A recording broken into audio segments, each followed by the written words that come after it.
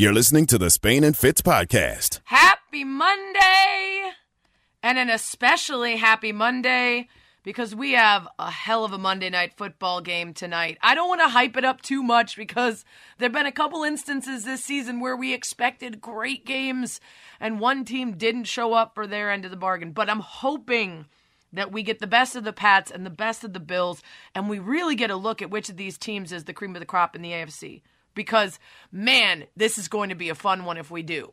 And after some of the contests we saw this weekend and continue to see these lopsided, strange games that keep us confused about where the best in the NFL stand and where those kind of middle of the pack don't look now they could be contenders stand, some of whom failed miserably this weekend.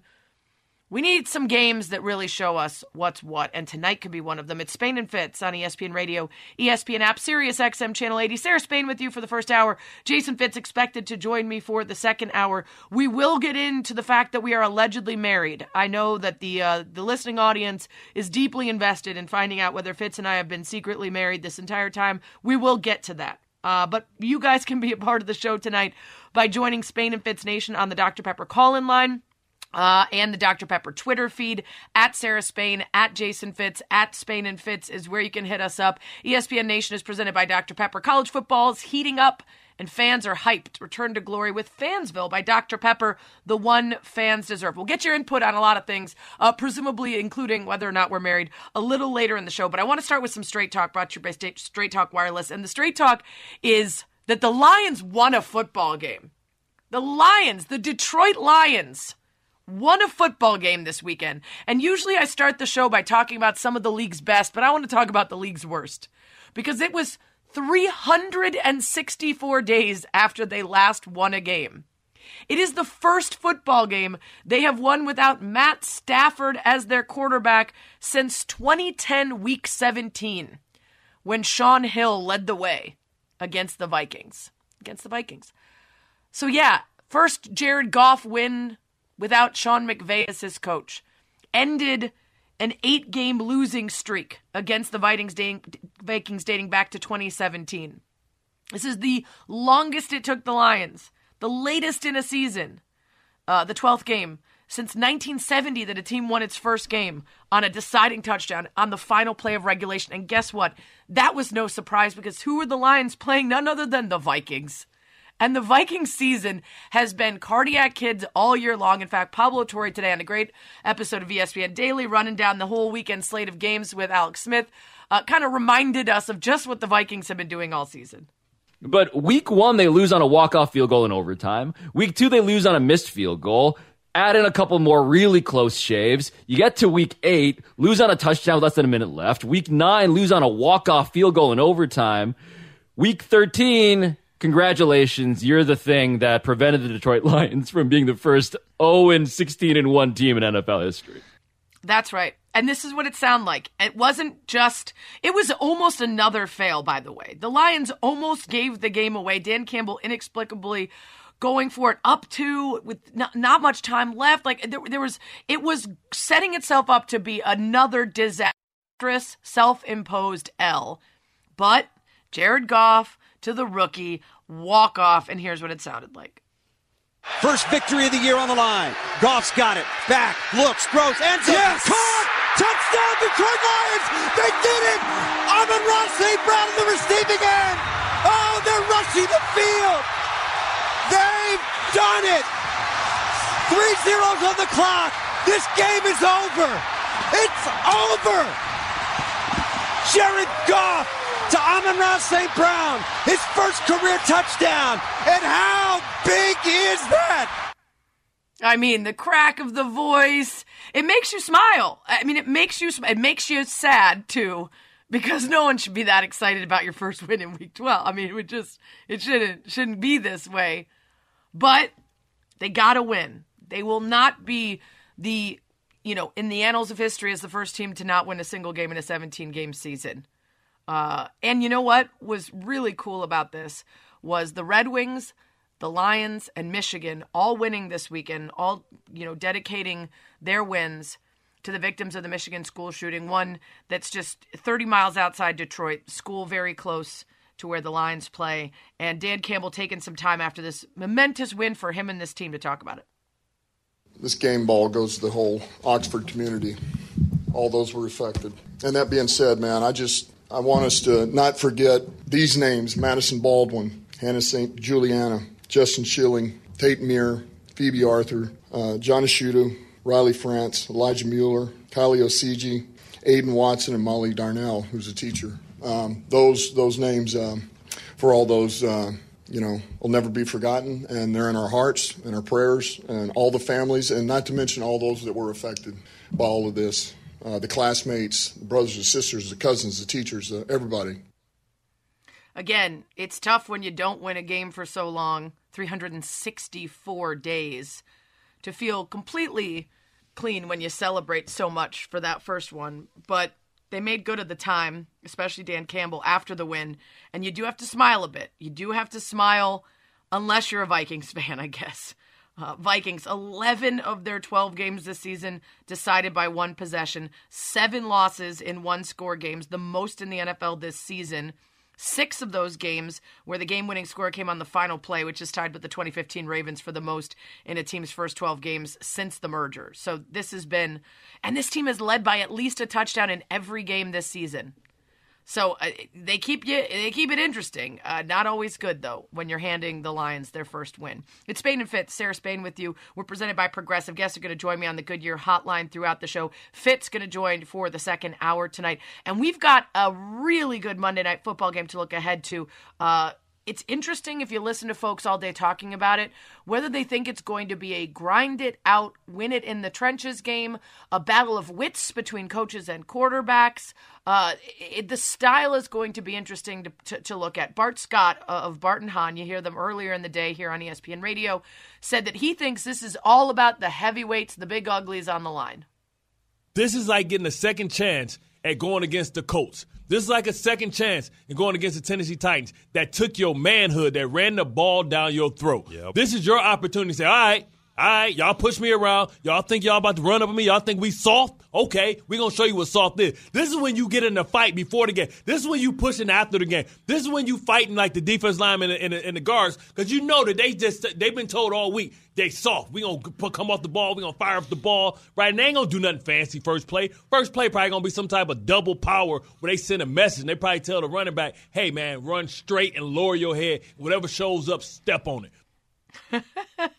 Whatever shows up, step on it. Might be the way things go down tonight, but Louis Riddick was on the aforementioned ESPN Daily and seemed to think this would come down to Josh Allen, among others, playing this game smart. Josh Allen is going to have to, dare I say, for a guy who's as talented as him, he's going to have to almost dial it back to the point where he has to play more of a thinking man's game. And that's not to say that he doesn't, but meaning just take care of the ball. It's okay to punt. It's okay to play field position. Be smart where you throw the football, into what quadrants of the field we're talking about, especially if you're throwing it into the wind. This is going to be a thinking man's game. Yeah, and of course, when you're playing Bill Belichick, you got to be smart. That team will take advantage if you give them mistakes to build on. It's Spain and Fitz. That was Straight Talk, brought to you by Straight Talk Wireless. No contract, no compromise. A lot more on that Monday Night Football game coming up. But Bill Barnwell is going to join me next to go through the slate of weekend games. Who are some of those teams I was talking about? Some of those don't look nows in the middle. Do we still believe in them a couple weeks after they made a push? It's next. Spain and Fitz, the podcast. Are you really surprised? Are you really surprised that it looks like the Chiefs are figuring it out? Maybe not. Maybe a couple weeks ago when we were all doubting whether they could turn things around, you were the one saying, nah, the Chiefs will be fine. But were you saying they'd be fine because of their defense? Did you think Patrick Mahomes would go 2 straight weeks without a passing touchdown? I'm going to raise my hand and say I certainly was not. We'll see if Bill Barnwell was. It's Spain and Fitz. Sarah Spain with you. Solo for the first hour here on ESPN Radio, the ESPN app, Sirius XM Channel 80.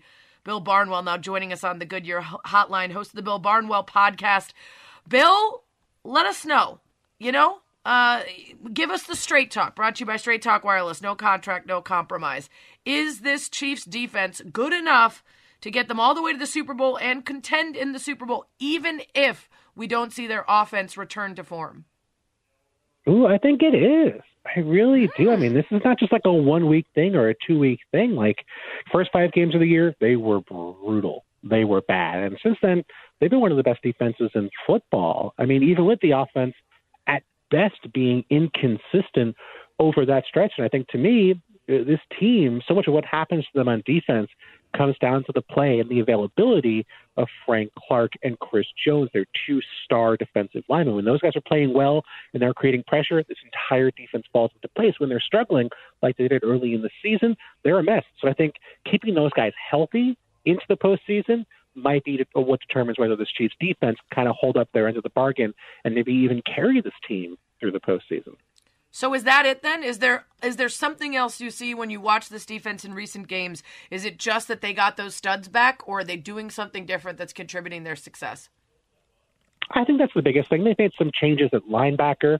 We've seen Nick Bolton come into the lineup, and he's been very good. There's been less of Daniel Sorensen, although, a guy everyone picks on, I feel like, did have a pick 6 in last night's game. He's been more of a secondary role for that defense. So they made some changes here and there, but I really think it comes down to those 2 guys. They're such dramatic difference makers. They create so many big plays for that defense. And we know this, like, they're not going to be a great defense necessarily from drive to drive, but they are going to be a defense that tries to create takeaways because, even if you move the ball on them, if they can hold you to field goals, if they can create 1 or 2 takeaways a game, I think that's going to be enough for this team to win. Yeah, and even if you execute your defense against the Chiefs' offense, those explosive plays might be taken away. But if Mahomes is being patient and working the ball down the field, they'll still score enough to beat you if their defense is doing what they're doing now. That AFC West, currently every single team at 500 or better, which is similar to the AFC North, where the Browns are at the bottom at 500, everybody else above 500. We saw that Ravens-Steelers game and that Steelers defense showing up. What do you make of the AFC North? Where's the strength in that conference?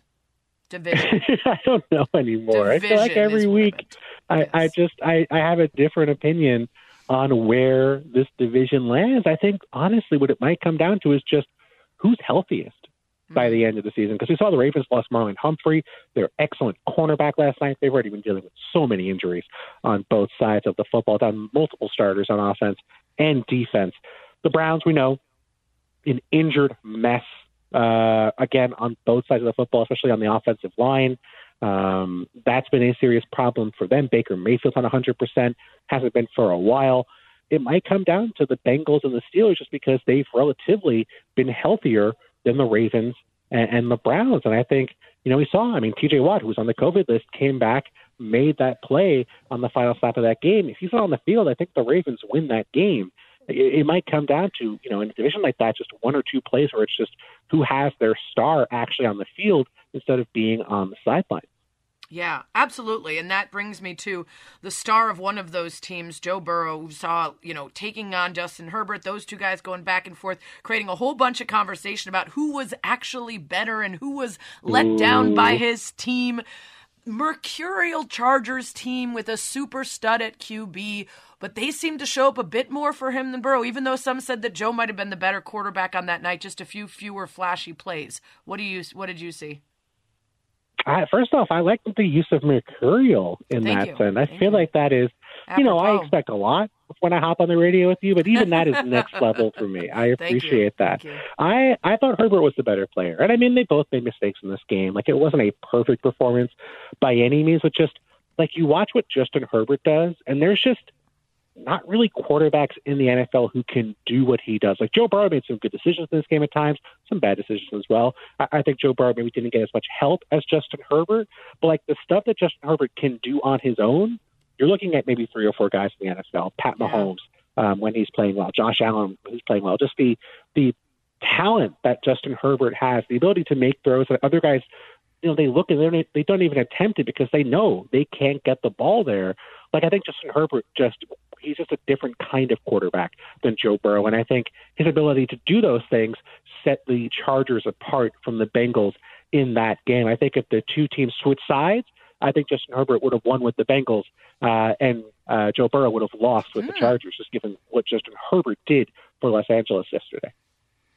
Bill Barnwell is with me here on Spain and Fitz. You can listen to his work on the Bill Barnwell Show podcast and, of course, read his work on .com.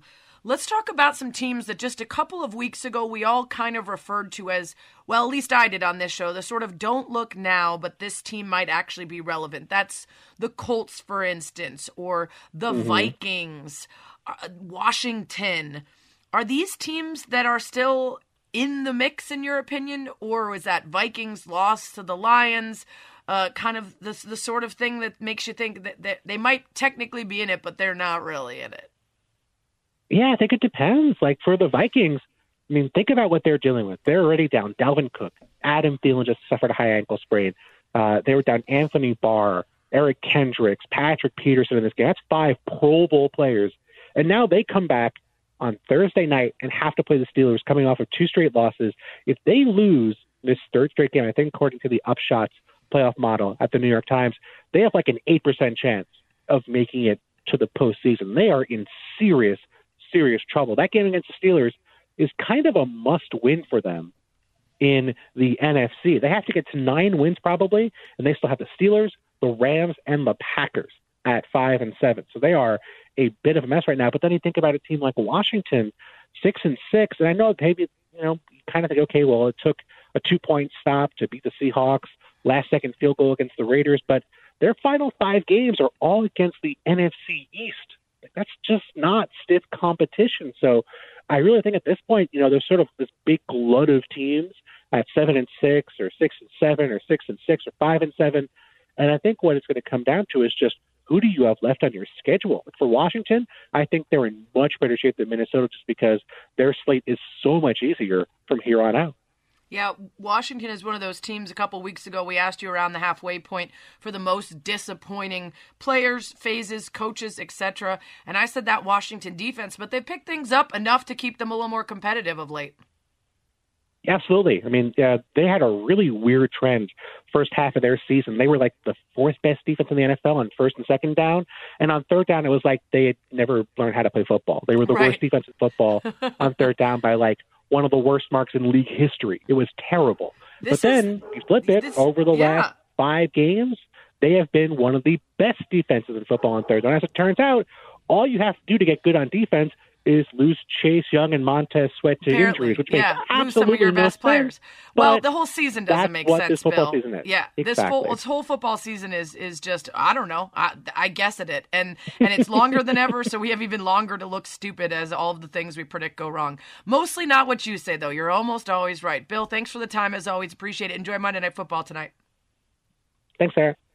Bill Barnwell. Listen to the Bill Barnwell podcast. Read his work. ESPN Radio is presented by Progressive Insurance, with insurance for cars, homes, boats, motorcycles, RVs, and commercial vehicles at 1-800-PROGRESSIVE and Progressive.com. Monday Night Spotlight coming up next. We've got reps from the Bills and the Pats to get us ready for a great one tonight. Coming up, Spain and Fitz. Spain and Fitz, the podcast. Thanks for listening to the Spain and Fitz podcast. It's Spain and Fitz on Monday night, ESPN Radio, the ESPN app, Sirius XM Channel 80. Sarah Spain with you. Fitz going to join me later. We're presented by Progressive Insurance. And it's Monday night with a fantastic matchup. Will the weather ruin Bills Pats for all of us? You just heard maybe take the under. We'll find out. We'll talk to some experts about it now. It's the Monday Night Spotlight. The rest of Monday night is given over to those gargantuan Goliaths of the gridiron. Setting the scene for another Monday Night Football showdown. That bouncing behemoth ballet, known better as professional football. Here's the Monday Night Spotlight on Spain and Fitz. The Monday Night Football preview is brought to you by Progressive Insurance. Let's start with the Bills side of things. Elena Getzenberg joining us now with her insight on tonight's matchup. Elena, this is feeling like an interesting twist on what would already be an exciting game because of the insane wind and weather.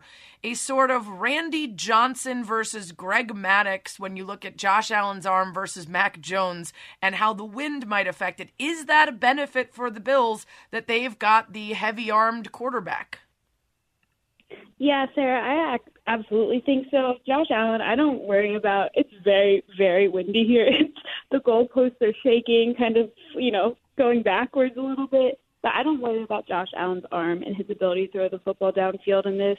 I think the Bills may try to run the ball a little bit more, but I still think this will be a pass-first offense, and that benefits Josh Allen versus, Mac Jones being just a rookie in this environment. Yeah, to your point, the Bills aren't as unbalanced as maybe it seems. 11th in the league in rushing yards per game, 7th in YPC, but it does feel like they're always looking to Allen's arm to build that offense around. Is that something that will be a challenge for them tonight if it turns out that the weather just doesn't allow them to use their traditional strategy? I think it could be a challenge. I mean, it'll be harder to throw the football in this weather. But again, I think Josh Allen can do it. I think he can still throw in this weather. I think, however, the Patriots may find success running the ball on the ground, and the Bills' run defense has especially struggled at times this year. So that matchup I have a little more concern about. But the Bills' offense has run the ball, sometimes when they want to. But I think they can still be a pass-first offense if they want to be, while also being smart about it. But I still think offensively, this benefits Josh Allen. He's thrown in, strong wins here in Buffalo before, and I think he can do it again. Elena Getzenberg, ESPN Bills reporter, is with me here on Spain and Fitz. You look at the first 3 matchups for Josh Allen with New England, all of them defeats, but he started off really struggling, and last season, despite the 2-0 sweep, he still improved his completion percentage. It looked like he was starting to pick up a little bit more on Belichick's schemes. That being said, this Bills offense is facing a Pats defense that looks nothing like previous seasons. This is an incredibly stout defense. How smart does Josh Allen have to be, and maybe how much might he need to alter his game to not make the kind of mistakes that could hand this game to the Pats? Yeah, I think he has to be really smart. We've seen in the past few games, it's not all been on Josh Allen, but there's been, he's been throwing a lot of interceptions lately. Some of it, again, is not on him, but he hasn't been making the best decisions with the football. And the Patriots, they're going to put him in situations where they want him to make those mental errors and throw the football where he doesn't want to. So because it's also been a recent issue for him, I think that'll be a special emphasis for him tonight. He's talked about it a lot this week, that he needs to make better decisions. And Bill Belichick also has, watched all of Josh Allen's recent interceptions and will absolutely try to force him into those. So that's going to be a key part of this game if Josh Allen can stop making those mental mistakes. All right, last question for you quickly. What do you think is the biggest key to a Bills win tonight? I'm going to say, actually, to go with that, not turning the ball over and creating turnovers, because they go together. The Bills defense, when they're at their best, they're causing a lot of interceptions, forcing the ball out. They need to do that tonight, and Josh Allen needs to be smart with the football. Awesome stuff. Enjoy the game. Stay dry. Don't blow away. Thank you. Thanks for having me. Elena Getzenberg, ESPN Bills reporter. Let's switch over to the other side of the ball. Our ESPN Patriots reporter, Mike Reese, is with us to talk about that side of things. First in points differential, first in scoring defense this season, that is the Pats. The Bills, second in both categories. So we've got the top 2 scoring defenses. How big of a deal, Mike, will it be for this defense to disrupt Josh Allen and the offense that the Bills want to play? Yes, Sarah, no question. The defense is going to be key. The way the Patriots have sort of strung together these 6 straight wins, it's been defense complementing an offense that sort of, takes care of the football and plays a little bit conservatively, and then you add in the kicking game, and those are the 3 phases. And you know what? Speaking of the kicking game, Sarah, I wanted to ask you a quick question. Have you ever seen goalpost dance before? I've seen it all. I've seen double doinks. I've seen Robbie Gould kick a 90-degree field goal the one year when it was San Francisco wind was so bad he had to intentionally kick it at a 90-degree angle. I don't know if I've seen the dancing, but I'm guessing that San Francisco game there was a little bit of movement there. Well, Sarah, you're going to see it tonight because I'm watching out on the field right now as the teams warm up, and these goalposts are swaying, and in fact, they're actually half naked. The orange flags on the top of the goalpost, one of them has ripped off because the winds are so intense. So I just wanted to prepare you for that tonight. I've never seen this before. They're literally they're swaying back and forth. Well, I'll tell you what, if it's a Bills game up near Buffalo, you can guarantee that there will be something naked there. That's just the way those fans are. It's not usually the goalpost, though. We're talking to Mike Reiss. First of all, we don't talk enough about Mac Jones' name actually being Michael McCorkle Jones. I just think we should all call him McCorkle. I don't know what we're doing here. What a waste of our time to be calling him Mac all season. But we know his touch is his secret. But this team and Bill Belichick likely to make some adjustments if that catchable ball that he's known for is not quite so catchable in the weather. Do you anticipate a different style from them tonight? I do. It's going to have to be a different style. And here's what people should watch for if they're watching the game, or listen for on the radio if they're listening to it that way. Which direction are they going? Because there's one tunnel here in Buffalo, and if they're going toward the tunnel, the wind is in your direction. Like Josh Allen, I could see him throwing the ball the length of the field if he's going toward the tunnel. Against the tunnel, I mean, this ball, it might be a boomerang. I mean, it might shoot right back at each quarterback. So, Sarah, I'm serious. I mean, wait till you see this. It is unlike anything I've ever seen before. So, to me, with Mac, they're really going to – I mean, the short to intermediate passing game is always a factor, but you might have to take intermediate out of that equation tonight.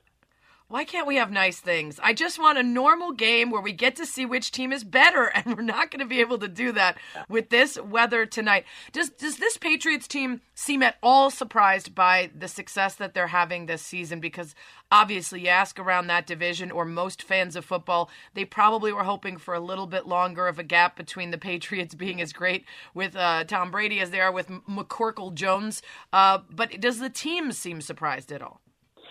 No, sir, they don't. And to their credit, I will tell you, when they were 2-4, a lot of the players were saying we're better than a 2-4 team. And the response to that in New England was, hey, look, you know, Bill Parcells used to say, you are what your record says you are. And, you know, the players went out and proved that over the last 6 games, that they are better than a 2-4 team. So they always thought that this was who they are. They just had to go out and turn around that tough start that they had this season. Well, it's going to be interesting. I'll say that much. Like I said, if you bet the over a couple hours ago, good luck to you. Maybe with Josh Allen throwing towards the tunnel, you'll have some luck. Thank you so much, Mike. Enjoyed the game. Thanks for having me, Sarah. Mike Reiss, our ESPN Pats reporter, with us here on the Goodyear Hotline. Brought to you by Progressive Insurance. Save when you bundle auto, home, or motorcycle insurance. Visit Progressive.com. Fitz going to join me shortly. We'll talk about whether or not we're secretly married. We'll get into some college football talk, good take, hot take. But coming up, there were some weird stories today. It was a manic Monday. We'll get into them on Quick. You're listening to the Spain and Fitz podcast.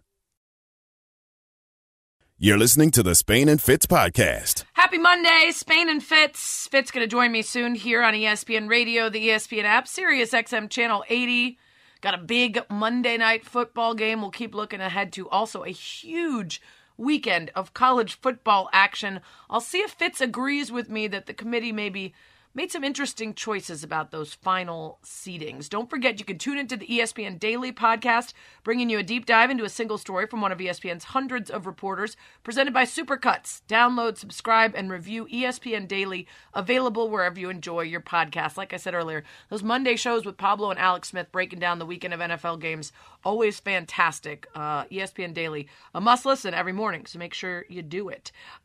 There's a bunch of news that hit today. It was one of those Mondays where things kept coming in. I'm saying, we're going to hear more about that. Whatever that announcement is, there's more to that story. So let's get to some of those. The way we do it around here when we don't have a lot of time and we got a lot of stories, it's Quickies. Quickies with Spain and Fitz. We get in and out of topics fast. All right, let's start with that college football. We'll get into the results and the outcomes and the playoffs later. But let's start with the Big Ten Championship, incorrectly labeling Iowa football the Buckeyes against Michigan. In the stadium, on the scoreboard, for all to see, the video board said, instead of Iowa Hawkeyes, Iowa Buckeyes. A lot of people expected Ohio State to maybe be in that title game. They were not. Michigan playing Iowa, the disrespect. Oof. So that was flying around social media.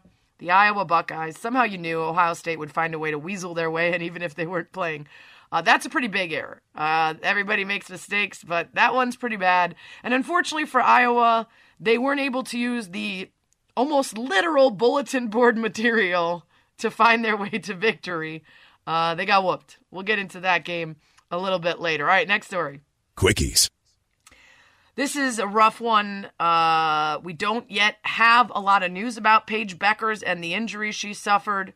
But yesterday, as her UConn number 2 women's basketball team was beating up on Notre Dame to a final of 73-54, she suffered a non-contact left knee injury.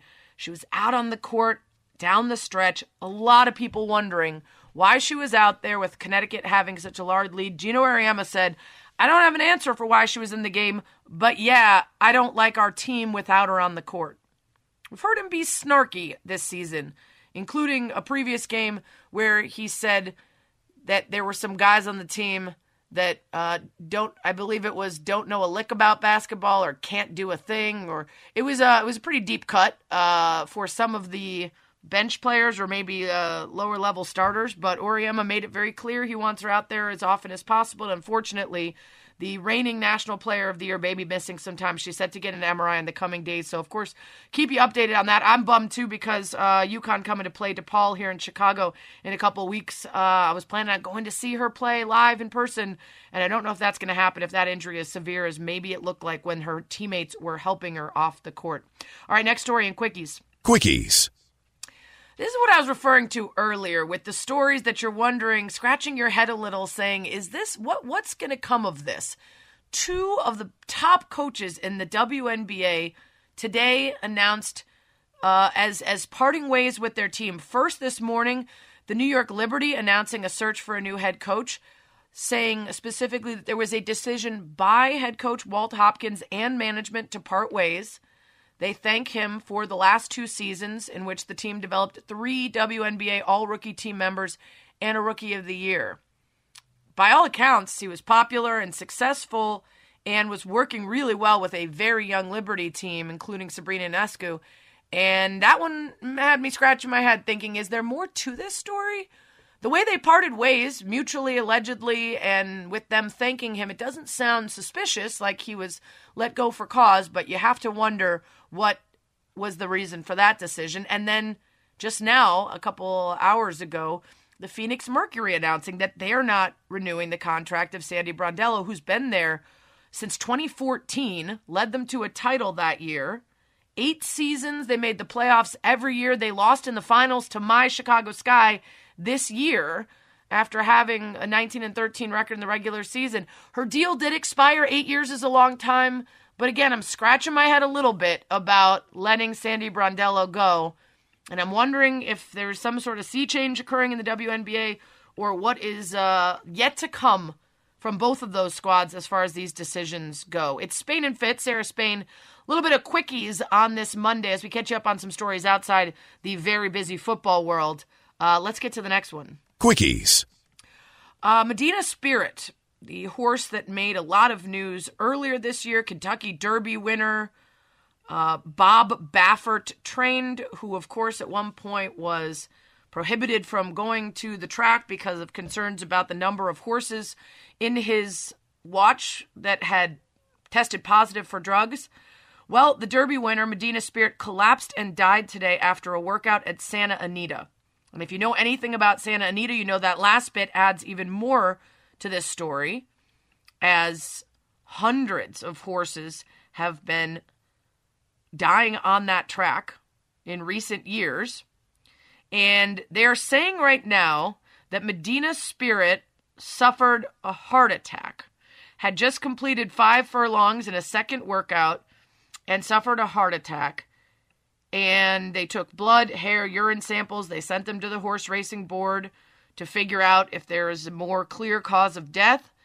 But you remember that the horse tested positive right after the Derby for illegal medication not allowed on race day. And Baffert, after the failed test, was suspended and barred from entering horses in a bunch of races. And the larger conversation continues to be why we have horse racing in the first place. Of course, money and cruelty, and because humans don't care about things that aren't themselves, or even those sometimes. But the more of these stories that come out of Santa Anita specifically, the more stories about horses being drugged, the more stories about the thousands of horses that die every year in the name of horse racing. You'd like to think that we started to have some more honest conversations about the fact that this is not a sport, it is cruelty to animals. I won't hold my breath. Next story. Quickies. Dame Lillard is the subject of rumors every year in the NBA, and he has stood his ground year after year in wanting to stay in Portland, wanting to bring a title to that city specifically, and he's been a bit shielded from some criticism for the Portland failure to perhaps rise to their potential because of his loyalty to them. He has maybe not been criticized as much as some might argue he could be for being the leader there and it never quite working out. But most would argue instead that they have not been able to put the right pieces on and around a transcendent star, and that his loyalty is a disservice to his talent, that he should be willing and ready to move on. The way we often argued that it was okay, at least not Minnesota fans, but everybody else in the NBA, when Kevin Garnett said, I've done my best here for the Timberwolves, I'm going to go somewhere where I have a chance to win, and then did. I don't think a lot of people outside of Portland would be frustrated with Damian Lillard if he were to leave, but again, he has reiterated over and over he wants to stay. Well, now, as the organization is under scrutiny for the longtime president of baseball ops and GM Neil Olshey being investigated for workplace misconduct, the off-season criticism of the hiring of Chauncey Billups, the middle-of-the-pack record that they're currently boasting, or I guess not boasting, Friday morning, Olshey gets fired. So that tenure ends. Now they're in the search for new front office folks that are going to make this team better. And Lillard is being asked about everything, including that, and he now, allegedly, according to some sources, wants Ben Simmons to come to Portland. Now, you might think to yourself, wow, this is really great, because no one has wanted Ben Simmons. That's so awesome. The Sixers are finally going to find a trade partner for a guy who's essentially persona non grata in Philly and hasn't gotten a lot of looks from anyone else. Unfortunately, what Philly wanted, of course, was for Damian Lillard to go to Philly in a trade for Ben Simmons, which everybody except for Philly poo-pooed as not a fair deal. And Damian Lillard doesn't want to leave. He wants to play with Ben Simmons, according to those reports from The Athletic. So we'll keep an eye on whether there's any chance they can find other pieces. Is CJ McCollum a guy that gets sent? They are very close, that relationship there. But we already saw changes to this team in the offseason and now early in this season. Is another one yet to come, and is Ben Simmons on his way out? We'll keep an eye on that one and what Dame Lillard is saying publicly versus what we're hearing from sources. Coming up, that was Quickies, by the way. Got through them all. Coming up, we'll talk to you about Heisman noms and the college football playoff set. Do we agree with the matchups? It's next. You're listening to the Spain and Fitz podcast. You're listening to the Spain and Fitz podcast. It's Monday night ahead of a huge matchup between the Pats and the Bills. We'll keep you updated on how that's going, but we got to talk some college football. It's Spain and Fitz. Sarah Spain, Jason Fitz, ESPN Radio, the ESPN app, Sirius XM Channel 80. We're presented by Progressive Insurance. Guests join us on the Goodyear Hotline. And don't forget to tune into That's What She Said, the podcast hosted by yours truly and fueled by Gatorade.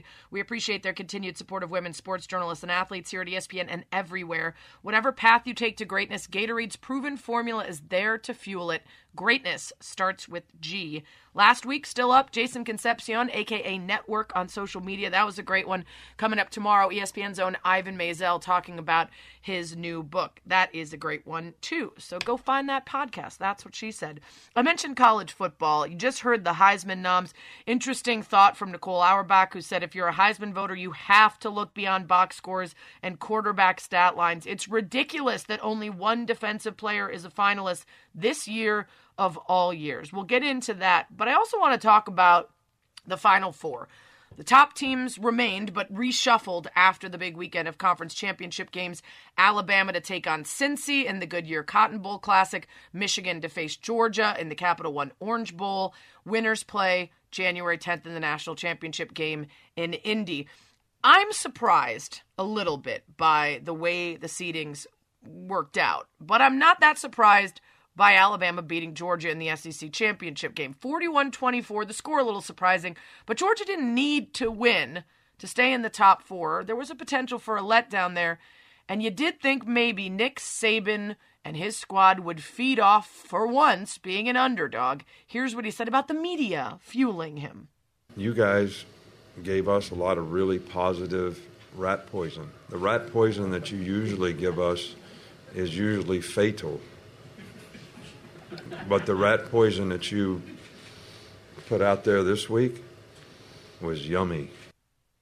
Yes, it's a nod to one of his famous post-game rants about positive press that his teams get, and, rat poison could affect their play because you write too much about how good they are, and yada yada. Well, this time he appreciated the rat poison because of the probably 6.5-point spread, the largest against the Crimson Tide since 2008. And I guess the negative, positive rat poison was good. They earned the respect. And not just that, but they now earned the top spot because of that. According to Gary Barta, the CFP selection committee chair, he told ESPN not only did Alabama beat Georgia, but the way they beat them. They controlled the game pretty much from start to finish. The only reason I'm confused is because it does feel like the committee decides in the moment whether head-to-head matters the most, whether quality of win or schedule matters the most, and it does feel like a little bit of a prisoner of the moment. Alabama only has one loss, yes, but Georgia only has one loss, and it's to Alabama that's been in the top 4 all season long. Just because they just lost and Alabama controlled the game, that game meant much more to Alabama. They had a real good chance of not making the playoff if they lost. Georgia was going to be in it regardless. Doesn't that affect at all whether you think Georgia should be still the top seed? Because in my opinion, I could see that. Nobody else seems to be arguing that. Everyone mostly seems to be happy with it. The Michigan-Cincinnati elements are fascinating. The 2 biggest preseason long shots to make the playoffs at 100-1 and 80-1, respectively. And Michigan, the first team to make the playoff after starting the season unranked in the AP. So there's certainly a twist there that many didn't expect. But Michigan being 2, wow, right? 42-3 dismantling of Iowa helped them in the Big Ten championship. And I guess that drops Georgia to 3 because of the loss, because they don't have a conference title, which, again, depending on the season, that title matters a lot or not much. I mean, it's really about the fact that you're a Michigan fan, right? Like Michigan got to be number 2 because they were like, hey. Thank you for showing up. I mean, but Sarah Spain is a fan. My take is actually not in service of my Michigan fandom. I still think Georgia should be on top. If they were the best team all season and their only loss was to an Alabama team that needed to win to stay in it and has been in the top 4 all season, isn't that a better loss than Alabama's loss? It is a better loss than Alabama's loss. Is it just prisoner of the moment, the game we just watched? I think what happens, and I don't know if this is good or bad, but to me what happens is we changed narratives so drastically. So all of a sudden it went from nobody can top Georgia to, well, Georgia didn't really play that many great teams. Right, of course. And it's I think it's a little stunning. Like the one thing that I wish the committee would just admit is that they are suckers for the eye test. And that's fine. Just be real about it and say, hey, I didn't feel good putting Alabama below Georgia. That's fine. They are most of the time, except for when Gary Barta says, put aside watching the games. Oh, my God. You're right. I mean, it just depends on the week. Paul Feinbaum talked about this, not specifically Bama passing Georgia, but Bama passing Michigan. He was on KJ and Max and said this. I thought they made the right choice.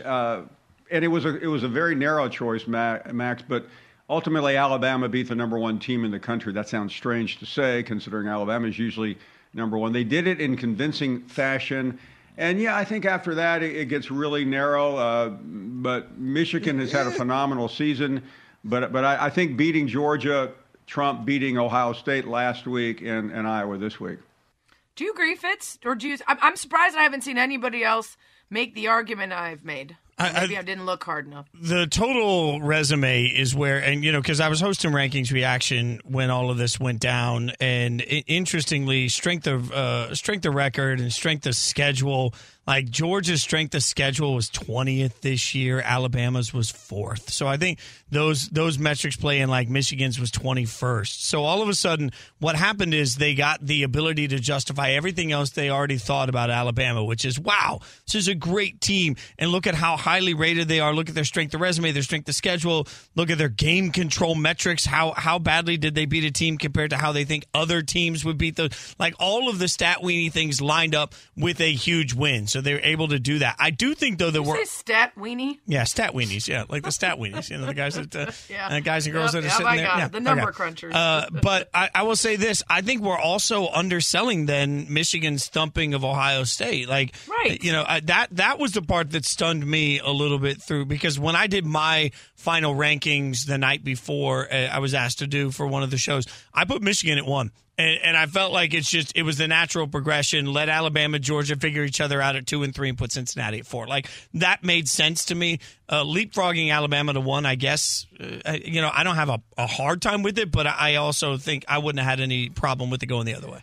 Don't you think they should have taken into account that Bama had something to play for and Georgia didn't? Yes, but I think, the funny thing is that, and I've had this argument with Mike a couple of times, Mike Golick Jr. over the last couple of days too.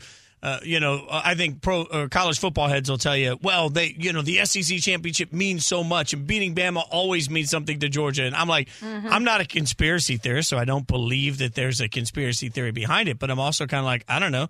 Did they maybe just decide to lay down for this game and get into the playoffs? I know that's not the truth. Save some stuff a little bit. It's at least explainable to me. Yeah. It's Spain and Fitz, Sarah Spain, Jason Fitz, together again on ESPN Radio, the ESPN app, Sirius XM, Channel 80. You can let us know if you think they got it wrong. Hit us up on the Dr. Pepper Twitter feed. Be a part of Spain and Fitz Nation, at Sarah Spain, at Jason Fitz, at Spain and Fitz. Give us your takes on what either the CFP rankings ended out at, or maybe your picks for the games.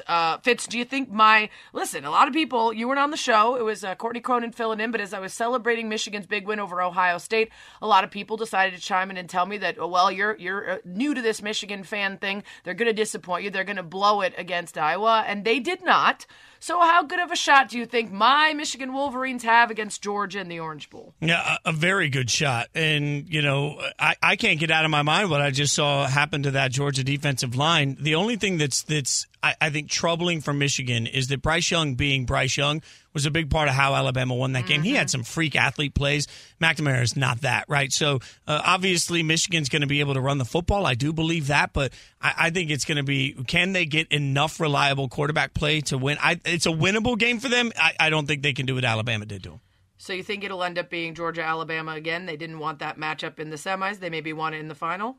Yeah, I mean, I asked Gary Barta if they separated Michigan or if they separated Alabama and Georgia at all with the mindset of what matchup they wanted, and he flatly said, no, we never do that. It's never considered. We are only considering the rankings. So, well, why would he make a sense now after all season of being able to? And that's not a slight at Gary Barta. He's the one who has to stand up and speak for the committee deciding to make different choices every week. Yeah. It's Spain and Fitz. ESPN Radio is presented by Progressive Insurance. If your pet passenger is injured in a car accident, get help paying for vet expenses. Pet protection comes free with auto collision coverage. Get a quote at Progressive.com.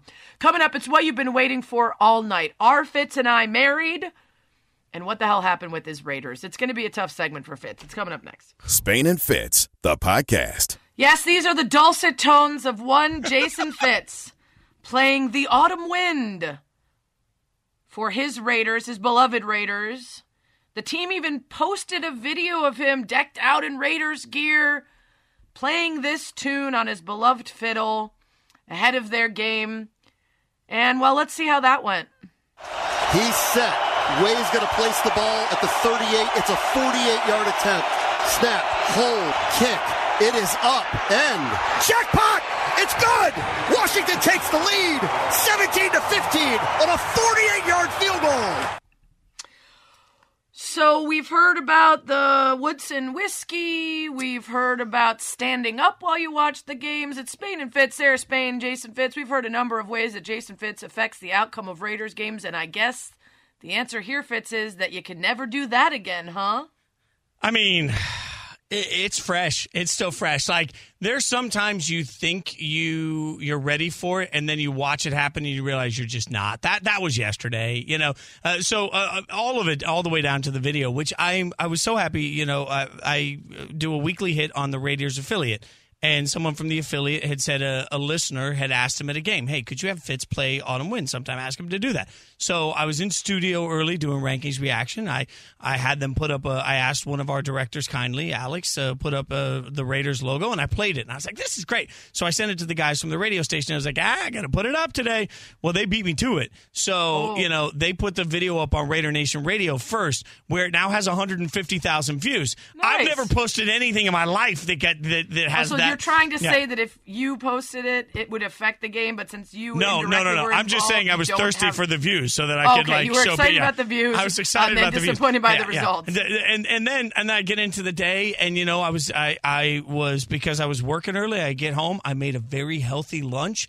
I didn't have any alcohol other than the Woodson whiskey. I was like, you know what? I'm going to be very measured. So your Woodson whiskey streak ended as well? Yeah, the Woodson whiskey streak is gone. What a terrible day for you. And the sad thing is they showed this stat on the game, right, as we were deep in the fourth quarter. The Raiders this year have not won a single game when Derek Carr didn't pass for at least 300 yards. And I was doing the math in my head for where they were as they were about to take the lead, and I was like, well, we're done. I mean, he can't get to 300 yards. It's not going to happen. Had they completed the long bomb at the end, it would have put him to 300. They would have won. But, that was a thorough, disgusting output of the least consistent football team on the field. I'm not talking off the field. I have never in my lifetime as a Raiders fan seen a team more capable one week and incapable the next week offensively of scoring or than just getting first downs. Everything they tried to do on Sunday looked gross, ugly, and difficult. And it's just such a kick in the no-no places when you're like, how did it look easy last week against the Cowboys? You had 10 days to get ready for that, and that's what you give me. Yeah, I feel sorry for you because you still have hope, and that means week in and week out you set yourself up for immense disappointment, and it's feeling like another one of those seasons where they start off great and then they just can't keep it going, and you end up crying into your Woodson whiskey again, cuddling your fiddle. Which brings me to the next topic. Tough to cuddle a fiddle. There's a lot of splinters involved. Splinters, it's a lot of wood. It's Spain and Fitz, Sarah Spain, Jason Fitz, ESPN Radio. We're brought to you by My Computer Career, training for a better life. I don't have to be sad about the Bears because there's literally no reason for me to care because it's not even Fields in there that I can have like a look at and see whether he's going to progress. Right now it's still Andy Dalton getting beat up by dudes who haven't played for a couple of weeks.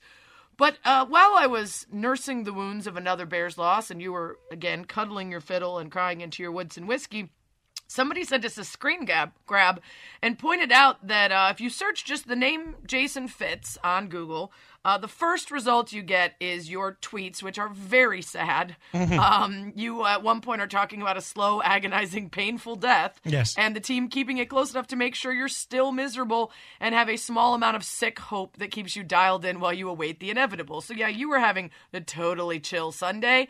But just below that, it says people also ask. And when you click on the question, who is Jason Fitz's wife, the answer is Sarah Spain, which was news to me. And hopefully you.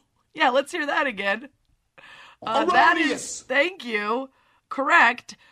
Fitz, any ideas? I'm aware that the internet says my actual husband is a billionaire. Right. That's my first question. That is not true. So why do I now have a new husband who assuredly is not a billionaire, but also isn't my real husband? Okay, a couple of things here. Since obviously, according to Google, you guys were already worth $1 billion. I figure you got $500 million, $500 million in the split, right? And so now that we are obviously not going to make it. Like, there's no hope for us. I'll gladly take a $250 million check to walk away. But if I married you, I would have a prenup for sure. That's probably a fair point. I would see the end before the beginning began. I mean, for $250 million, though, I'll like tattoo Sarah Spain on my face. Like, forget having my wedding invite on my left arm. I'll go like, I love Sarah Spain for $250 million right on my forehead. And I'll even do it like forwards and backwards, so that if somebody sees me in the mirror, they can read it that way too. Like, there is a price, and I'd still feel like I was getting the better end of the deal at $250 million.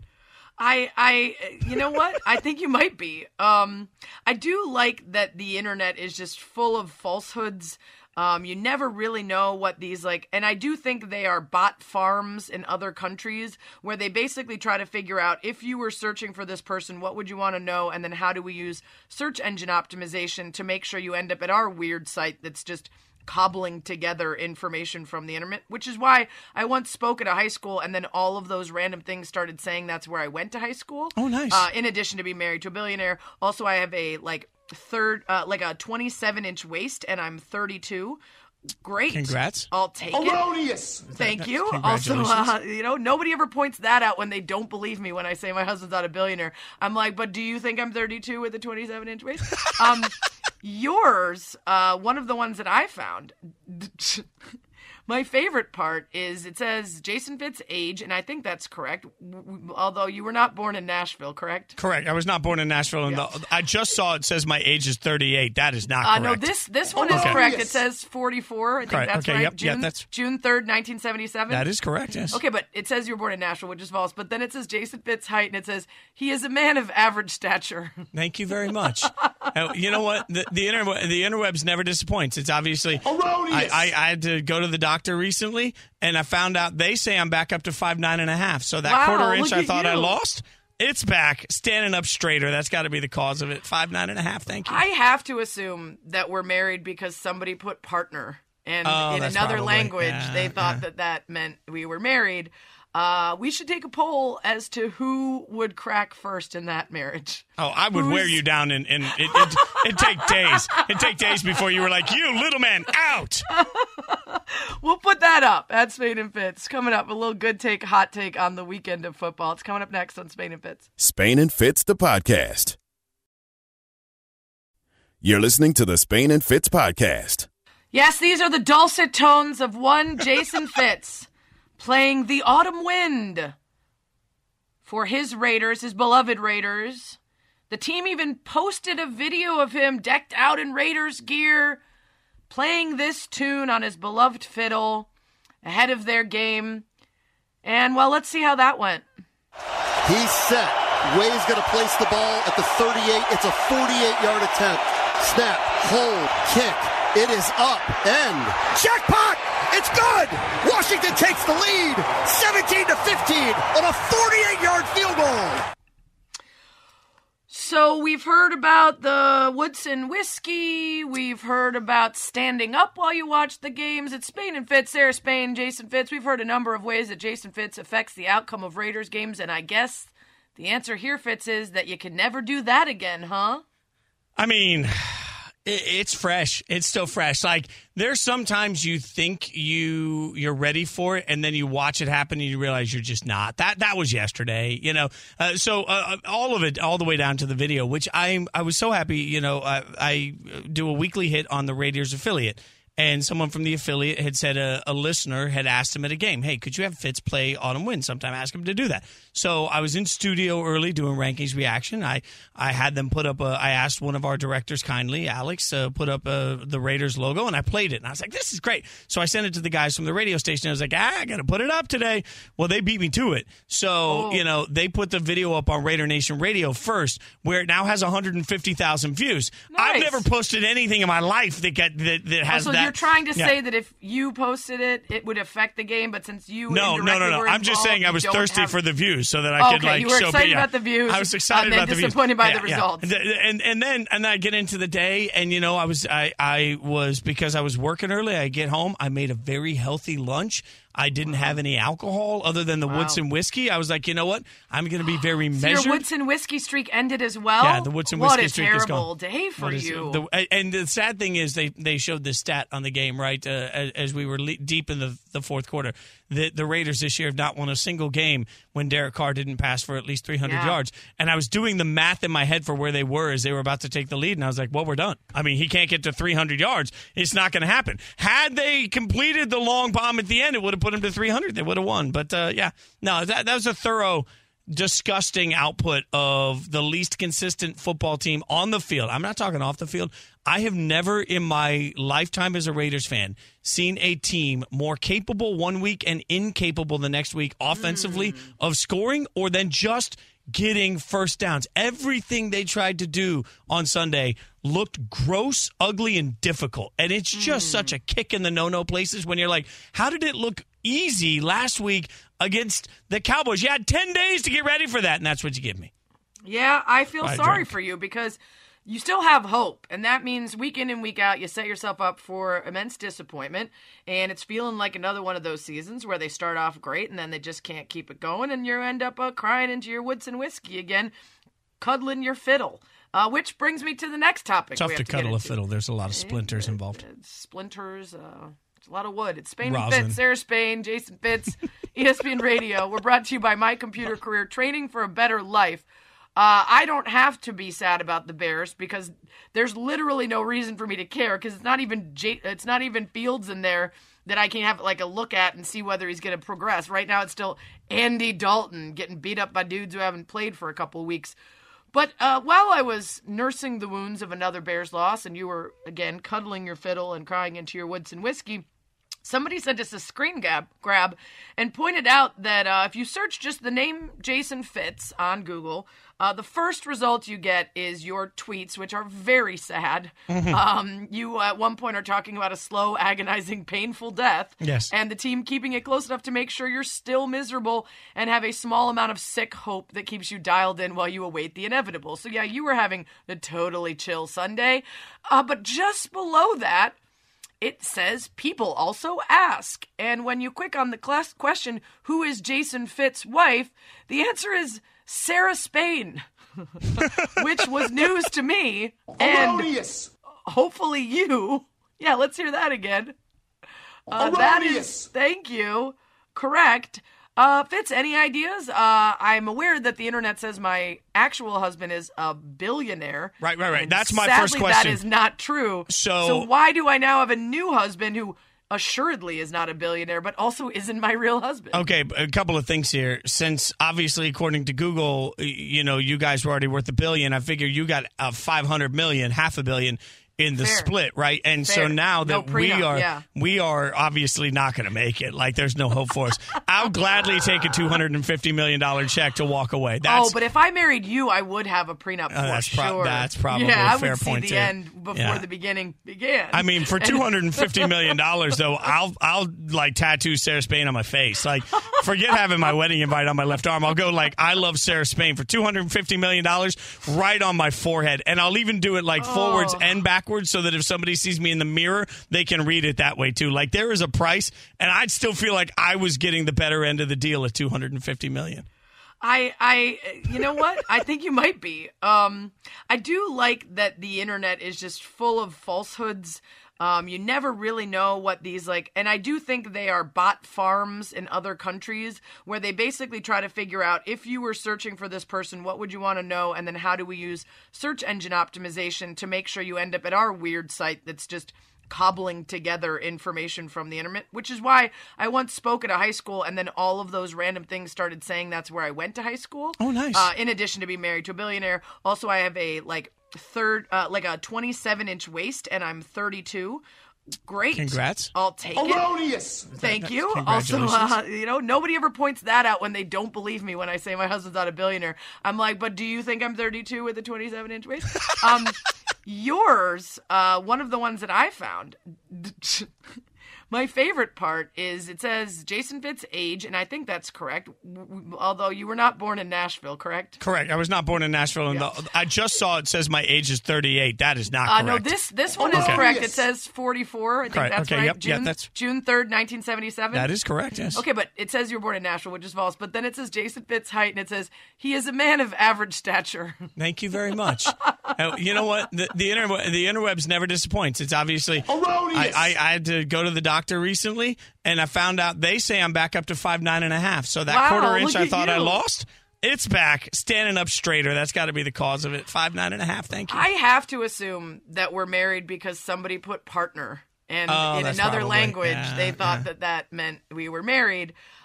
We should take a poll as to who would crack first in that marriage. Oh, I would wear you down, and it'd take days. It'd take days before you were like, you little man, out. We'll put that up at Spain and Fitz. Coming up, a little good take, hot take on the weekend of football. It's coming up next on Spain and Fitz. Spain and Fitz, the podcast. It's Spain and Fitz, the wife of a billionaire and a man of average stature on ESPN Radio, the ESPN app, Sirius XM Channel 80. We're presented by Progressive Insurance. Guests join us on the Goodyear Hotline. And we're brought to you by Goodyear, with you for every mile on the road to greatness. Goodyear, more driven. Every Monday, we like to take the comments of the bloviating gas bags that serve as our colleagues, sometimes ourselves, and we ask whether they're giving good takes or hot takes about the weekend of football. So let's get into it. We thought we might learn a bit about the Bills and Pats in a matchup tonight on Monday Night Football, currently on ESPN. Now I'm starting to doubt it because of the strange weather. Mike Golick Jr. said, yeah, the dumbest possible special teams play is going to win this game. Fumbles, boomerang-like passes. This game might not teach us anything, and that leads us to our first take from Chris Mortensen this afternoon on Bart and Hahn before this game even started, saying, who can we trust? I don't think I'd put my money on anybody right now. I mean, I'm anxious to see how this plays out. I mean, it's kind of like, hey, it's hard to win the game in the NFL. It's a cliche, but it is true. I mean, I was thinking about Bengals. Watch out for the Bengals. And then the Chargers came in there and laid it on them yesterday. So that's kind of what I was thinking. Baltimore, I feel like, had positioned itself because they'd won some games they probably should have not, but they did win them. All right, Fitz. So, good take or hot take? Can you not trust anyone? That's a good take. And it's part of what I absolutely love about this season. Like, we were talking about the college football playoff earlier. Like, no matter what anybody may think of it, we've got two teams that we haven't seen in the playoff before. Like, I think that's exciting. Right now, I have no idea. If I had to bet a substantial sum on any one team to win the Super Bowl, I wouldn't be comfortable with any of those bets. And actually, I think that's going to make for a much more interesting January and February since my beloved Raiders won't be involved in it. Well, I unfortunately already did put a slightly substantial sum on a couple teams winning. I got a little bit brought in by the big payouts in the long-term bets earlier this season. I think Rams, Bucks, and Bills are the ones that I've got some cash on to win it all. Don't know how I feel about those because I feel the most secure in the Cardinals. I think it's a hot take because I don't know why people aren't believing in the Cardinals. This is a really good team that won even without Hopkins and Murray. And then when those guys came back, presumably rusty, potentially a trap game against the Bears, and in a rainy day, they still won. I mean, to me, the Cardinals are a team that I can believe in, and until I see proof that I shouldn't, I'm not going to mix them in with the rest of the batch that continue to be inconsistent. All right, next take, Mike Tomlin. It's a little bit of a twist on good take, hot take. It's more like truth or lie. Do you think the Steelers head coach was being honest when he said that Roethlisberger retirement rumors are not at all distracting to his Steelers squad? There's nothing to manage. Ben doesn't allow it to become an issue. Ben has been pretty solid in terms of his expressions that he's singly focused on what it is that we're doing now. He'll deal with those things on the other side of this journey, and I'm with him on it. And so it is not a distraction. I thought it was funny that it was seemingly a story this weekend, to be quite honest with you.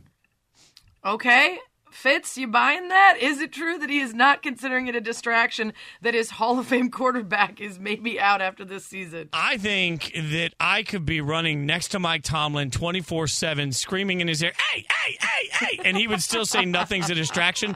That man, the next coach of the Las Vegas Raiders, simply cannot be. Well, I mean, Albert Breer said it a couple of days ago that they're going to reach out. So never say never, but never. Never. Yeah, thanks, Mike. I don't think anything distracts Mike, so I'm not sure any of it is a distraction to him. To the team, though, I mean, it's got. I think it's a little bit of a hot take there. I'm going to say good take for him because I think you're right. I think he is able to focus on the now and think about later. But I think it's a hot take when it comes to the team because this has been hanging over for years, not just this season, but will he or won't he be back? What can he do if he is back? And now the conversation for a lot of this season has been, as soon as they are out of it officially, he needs to be sat and you need to see what you got and what's going to happen next. So a little bit steamy there, a little hot. It's good take, hot take. Spain and Fitz, Sarah Spain, Jason Fitz. Let's get to our favorite good taker and hot taker, Dan Orlovsky. He was on with KJ and Max this morning talking about how he thinks that despite the Bengals' loss, Joe Burrow actually outplayed Herbert. I thought he did. Like, after watching the game, after watching the tape, I thought Joe Burrow played better. Justin Herbert played good. Burrow played better. This is what, like, Herbert made more really far and faster throws. His guys just made plays. But Joe, I thought, made more impressive throws, had less misses. Herbert had a couple misses as well, had less misses. I thought he was more accurate with the football in that 15 to 22-yard range. I thought he threw the ball downfield incredibly well. That touchdown pass to Higgins was sick. As opposed to the 50-50 ball that Herbert threw. Herbert had 3 of them. Now, there were awesome, like velocity throws and launches, and you go, wow. And he had 1 third down early in the game. We moved up and threw across. I'm like, again, Justin played well. I just thought Joe made more impressive throws. Okay, so good take or hot take that Burrow outplayed Herbert? I think that's a good take. He good. And it's nothing against the way the game played out. I thought Burrow played pretty well. There were some regrettable moments for the Bengals in that game, but I still believe that we're underselling Joe Burrow and overselling Justin Herbert at this point. I'm going to say good take. I think in this game, tough outing from Burrow, better potentially outing from Burrow, who was let down occasionally by teammates and weird, quirky plays. Herbert, ultimately, to me, is a better quarterback in terms of the ceiling with the talent that he has. Just an unbelievably capable guy who I could see potentially getting even further. Although I did hear someone say that they could see Burrow winning more titles, even if Herbert is a more talented player.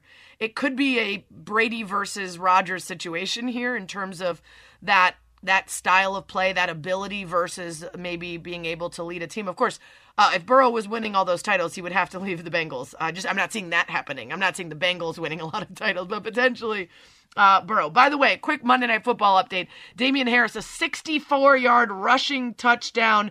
They went for 2, which probably will happen a lot tonight, and converted, so the Pats are up 8-0 over the Bills early in this wacky, wild game. It's wild. It's weird, wacky stuff. That was a deep cut, and I showed my age. Let's move on and stick with this game, though.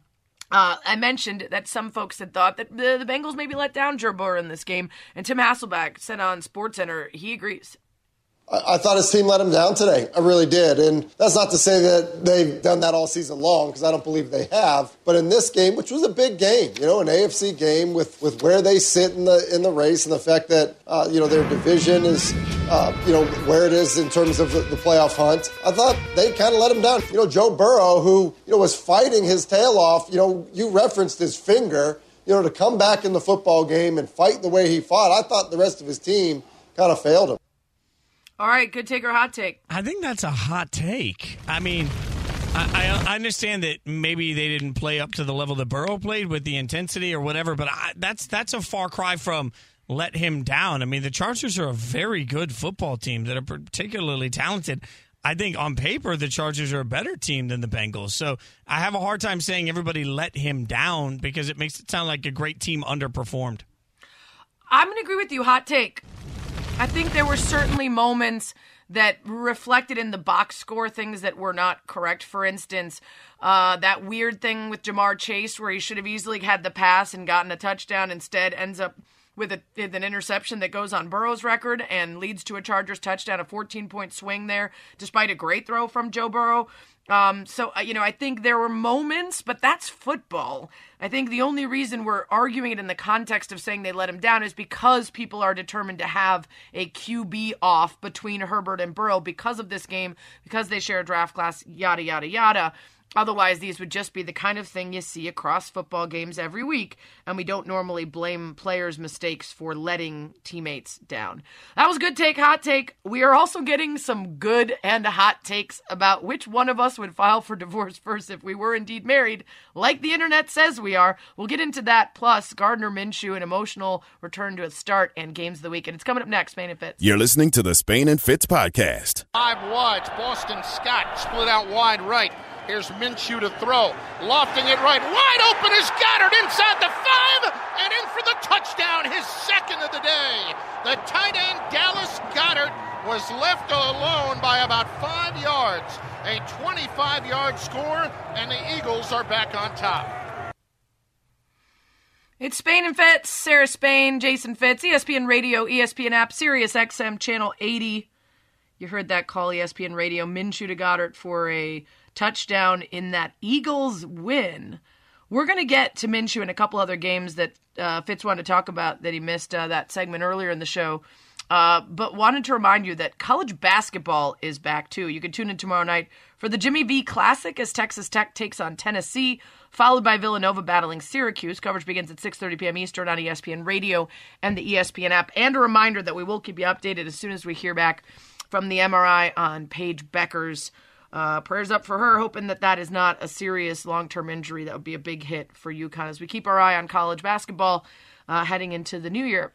We also are keeping an eye on your Twitter responses. You are all chiming in on the Dr. Pepper Twitter feed to become a part of Spain and Fitz Nation about which of Fitz or I, if we were indeed married, as an erroneous report on the internet states, which of us would be most likely to crack and file for divorce first.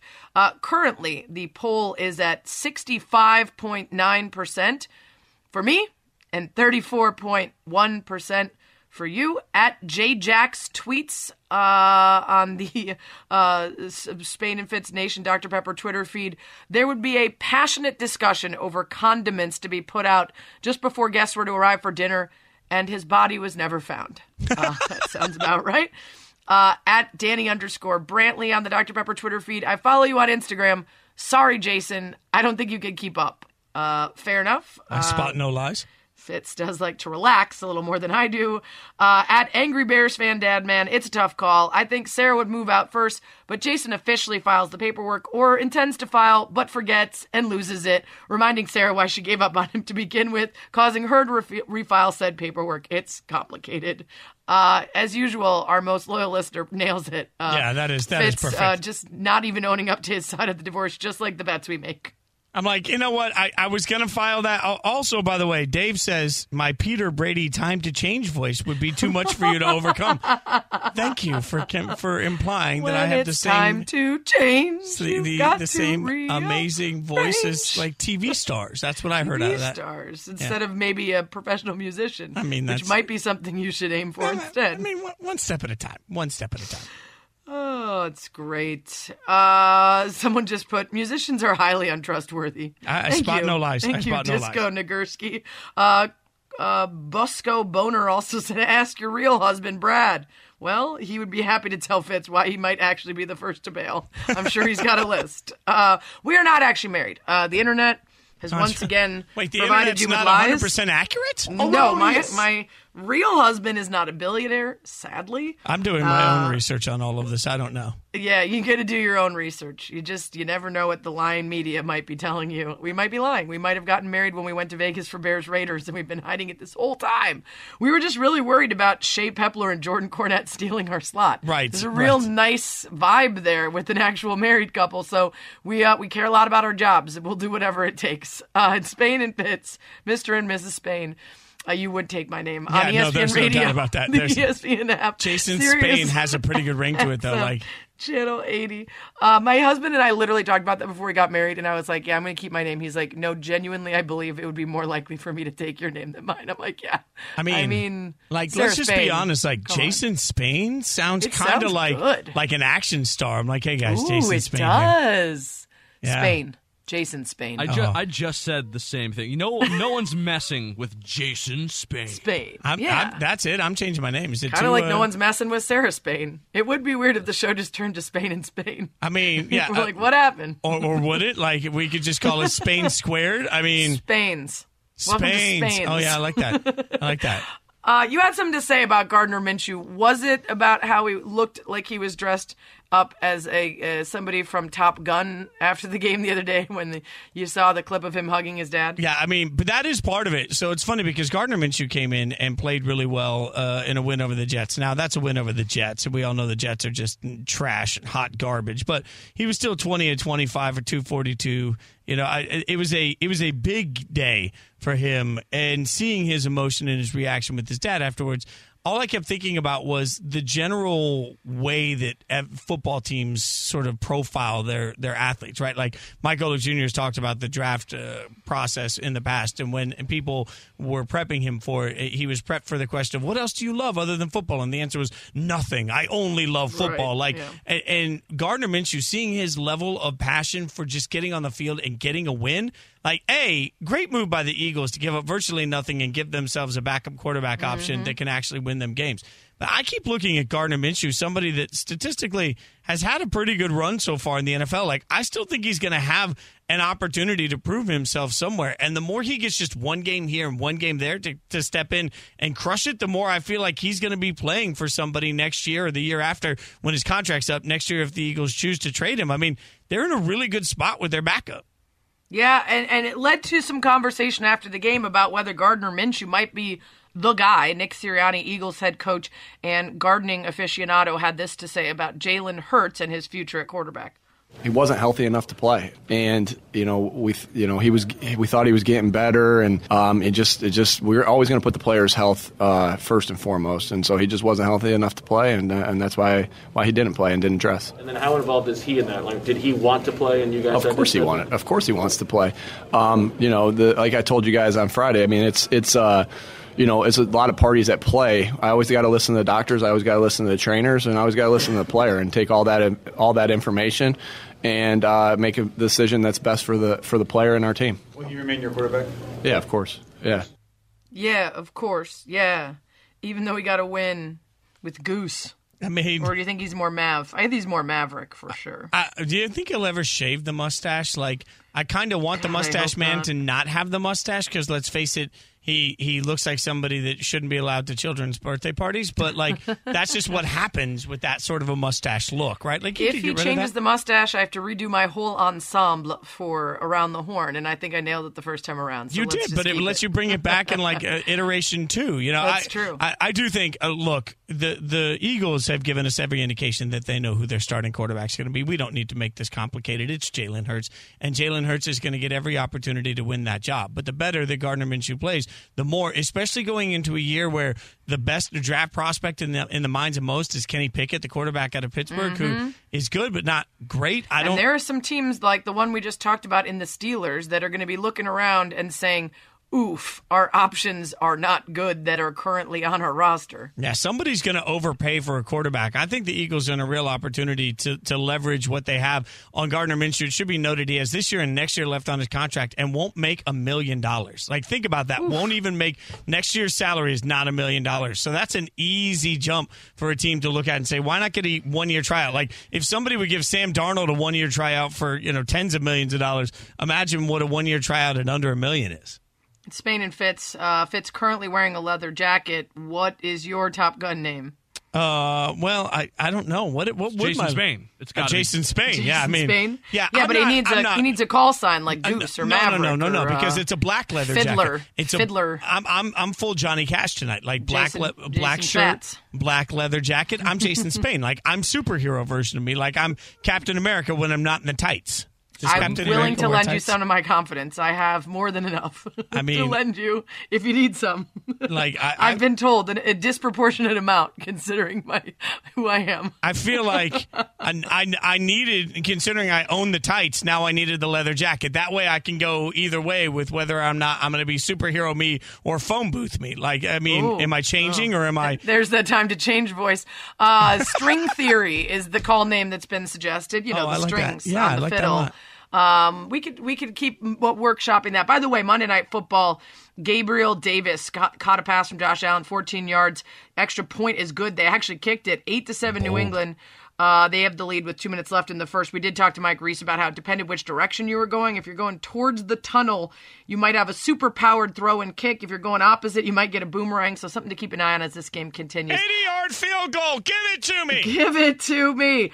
I wish I could find it, but I can't. If you can on the internet, find the Kenny Mayne plus Robbie Gould main event. Send it to me on Twitter at Sarah Spain. It was a joy, and I can't find it anywhere. Do your sleuthing, internet, and send it to me. Thanks for listening to the Spain and Fitz podcast. You can listen to the show weeknights at 7 Eastern on ESPN Radio and on the ESPN app.